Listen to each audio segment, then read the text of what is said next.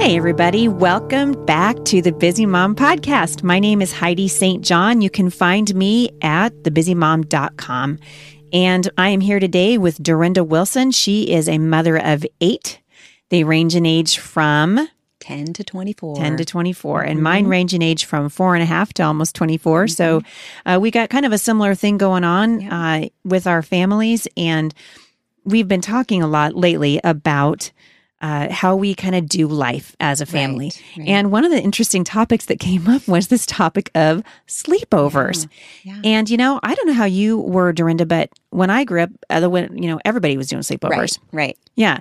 So I think, you know, the thing about sleepovers is it's morphed. You know, our opinions, at least mine, and I'm sure we're going to hear your opinion here in just a second. But my opinion of a sleepover has really changed from when I was a child and we did them routinely to being a mother of, you know, several children and having to decide what's best for my kids. So before we jump into this any further, we want to remind you that this podcast is sponsored.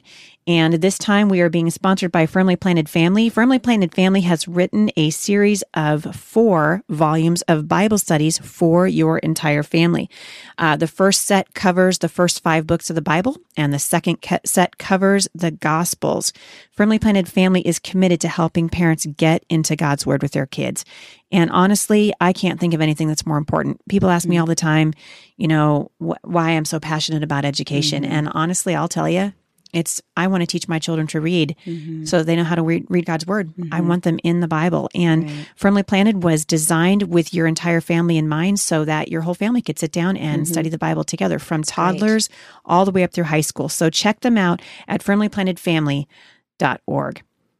All right, so this topic of sleepovers, you know, I want to just say right up front, we're not trying to ignite the mommy wars. No. Right? That's the last thing we want to do. Right, because there's a lot of that going on. A lot of mommy bashing.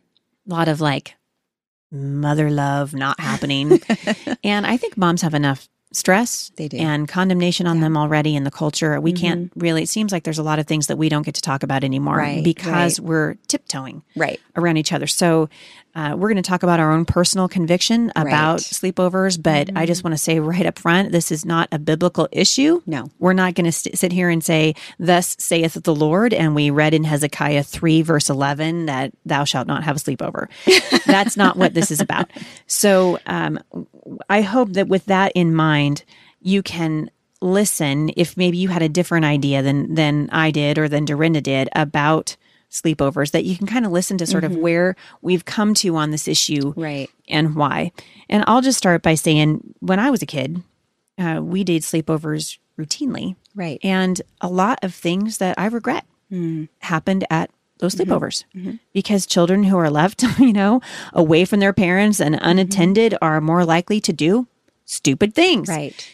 And so when Jay and I had kids, we had this discussion in our home many years ago. You know, are we going to do this? And we have done it occasionally. I'm not going to say that we've never allowed it, but I think just as a general rule, we don't do it because we know that kids are kids. Right. And they act foolishly and they engage in all kinds of, you know, things that they wouldn't engage in. Right. Had they not been left alone, unattended, unsupervised from 10 o'clock at night to whatever time in the morning the parents, you know, decide to get up. Right. So what's your experience been? Well, growing up, I had good experiences with sleepovers.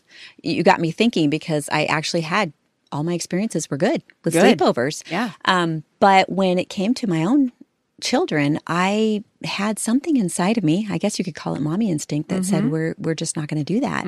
I felt strongly about it, but I talked to my husband first, which I would encourage you to do. Yes. Be on the same page with your husband about it and discuss the pluses and minuses and decide for yourself if it's, you know, worth the risk to you, if the risks, the benefits outweigh the risks. And sometimes just a little bit of sanity outweighs the risk. So my husband agreed with me. I think what I saw was the world is changing quickly, and there are a lot of things to be concerned about out there. And, it isn't always the family they're staying with. It can be a friend that stops by. It can be a neighbor that comes over. You just don't know what's going to happen while you're not there. Yeah. It can just be foolishness that's bound up in the heart of your own child. Exactly. Yeah. So we decided we would not do sleepovers, and we stuck with that for many, many years.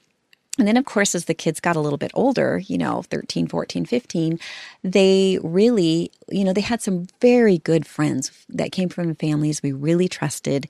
And we did start allowing some sleepovers here and there. We were very prayerful about it, but we did do that on special occasions only, like birthdays, that kind of thing. And we had, clearly actually communicated with the other parents that we don't usually do sleepovers, and here's why. And for the most part, the families we've done this with have had the same rule. So we were on the same page, and I just felt like it was safe. So it was a kind of a combination of, being careful but also being prayerful, and because I wanted my kids to not feel like they didn't get to experience some of those things. And so I was, so that's worked really well for us. We've kept it very limited, but they've had the experiences, and the experiences they've had have been a blast. They have had so much fun.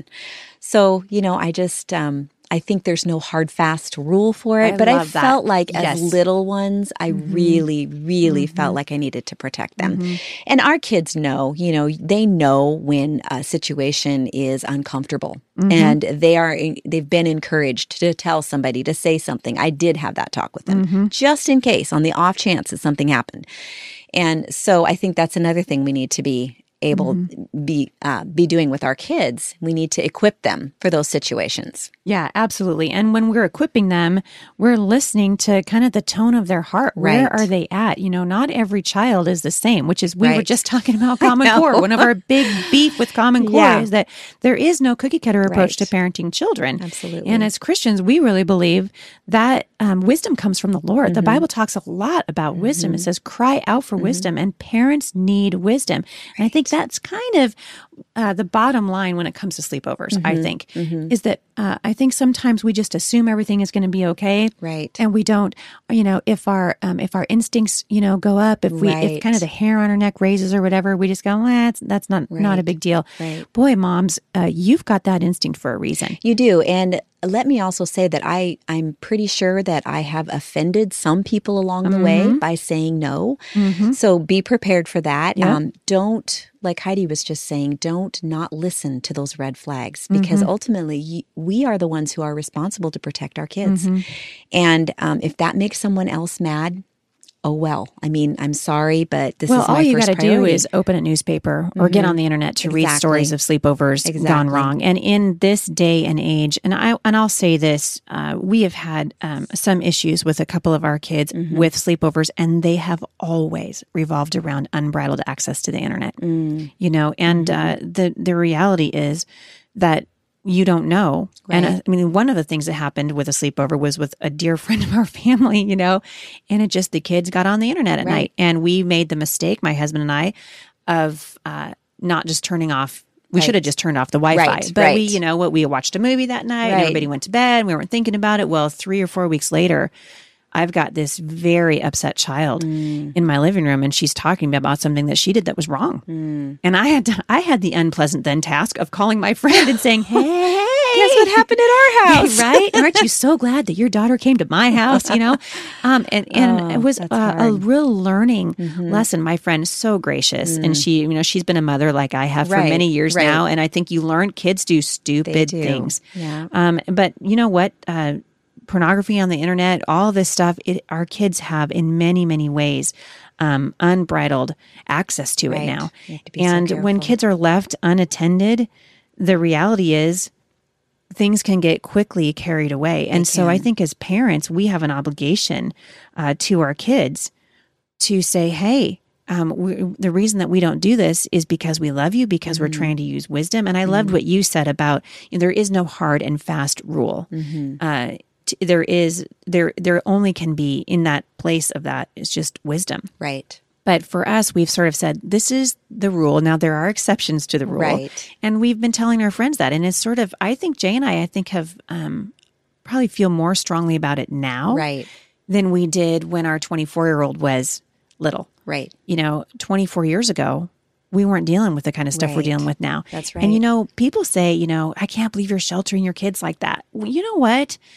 We care more about sheltering tomato plants in this country than we do about sheltering children. So true. When was it wrong to shelter your children? I thought that that's what we did. Like as parents, we kind of are a shelter for them. That's right. You don't send your child out into the front lines of a war. No. That's exactly right. And I think about that in terms of we would never send a small child out in front of an army tank. They would go through training, they would learn, they would be equipped and they would grow up and then they would be ready to face the battle. It's a process. Yeah, absolutely. And if we don't protect them, who's going to? Yeah. And I think too, we don't know. I think if you know a family very well, then obviously you've got more of a a foundation to say, yeah, this is okay. We know these kids, really, especially their parents. Boy, you want to know their parents. Right. I was looking at a website called How Does She, and I'll link back to this at today's podcast. But this is kind of a cautionary tale, and I want you to pay close attention because this is real life. It says you only have to open a newspaper to read the horrible things that can happen at sleepovers. Last year, a Nephi, Utah teacher was charged but found innocent of molesting an 11-year-old former student who was sleeping over at his house as his daughter's friend. The girl claimed he gave her a strange pill for a headache, and she woke up in the night to find him touching her inappropriately. In one instance, a Sacramento husband, father, and elementary school teacher was found guilty of committing lewd acts against children while photographing his crimes. The victims were friends of his daughter who were sleeping over at his house. He slipped drugs into their drinks and took advantage of them without their knowing. The community was shocked, coming from someone they trusted and admired. Here's the thing. Child pornography is very real. It's out there. And with so many media avenues to exploit them, children are more vulnerable than ever. They are. And, we hate to say that, and you don't want to sound alarmist, but you know what? This is the world we live in. That's right. And I don't think that I think there's a difference between protecting your children and helicopter parenting them. Right. And we can certainly talk about that. Right. In another podcast. But boy, just tell parents it's your job to protect your kids. Absolutely. And if you don't know, and so often we don't know really, the parents of our friends, of our children's friends. We may know the child pretty well, but we may not know the parents. Right. And that whole thing of being better to be safe than sorry. No, I don't want my kids burdened with those kinds of experiences, and it's our job as parents to protect them and keep them from hopefully having to carry any of those kinds of burdens into adulthood. And yeah. And I think what it came down to for us is that as a general rule, the risk of the sleepover just wasn't worth it. Right.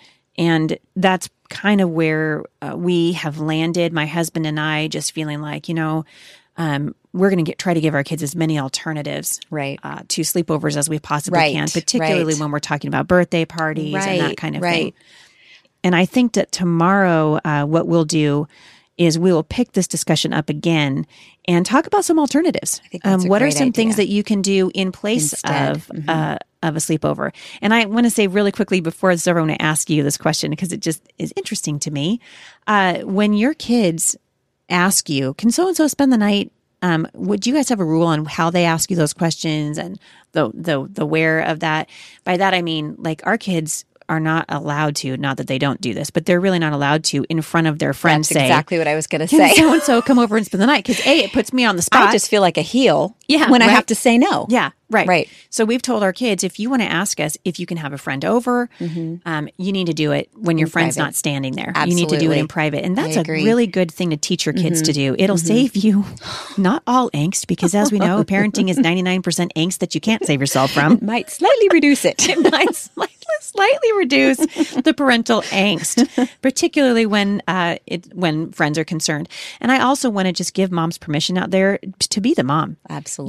If your kids are hanging out with friends that you're just like, that these kids are bad for them, the Bible says a companion of fools suffers harm, or the the translation that you gave is a companion of fools comes to ruin. Mm-hmm. And that's wisdom from the Bible. Mm-hmm. And as Christians, we need to be taking making our decisions and filtering them through the grid of God's word. And so if you see your child hanging out with a fool, don't do a sleepover with that child. Exactly. That would be like, right at the top of my list of suggestions.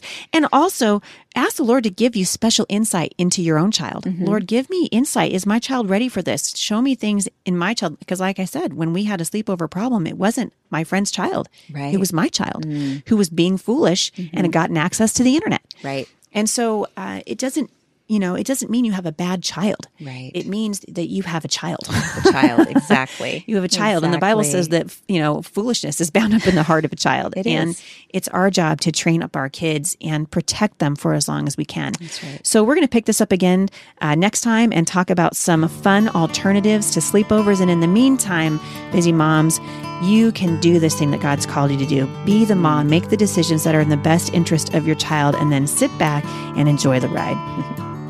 For more encouragement, visit me online at thebusymom.com.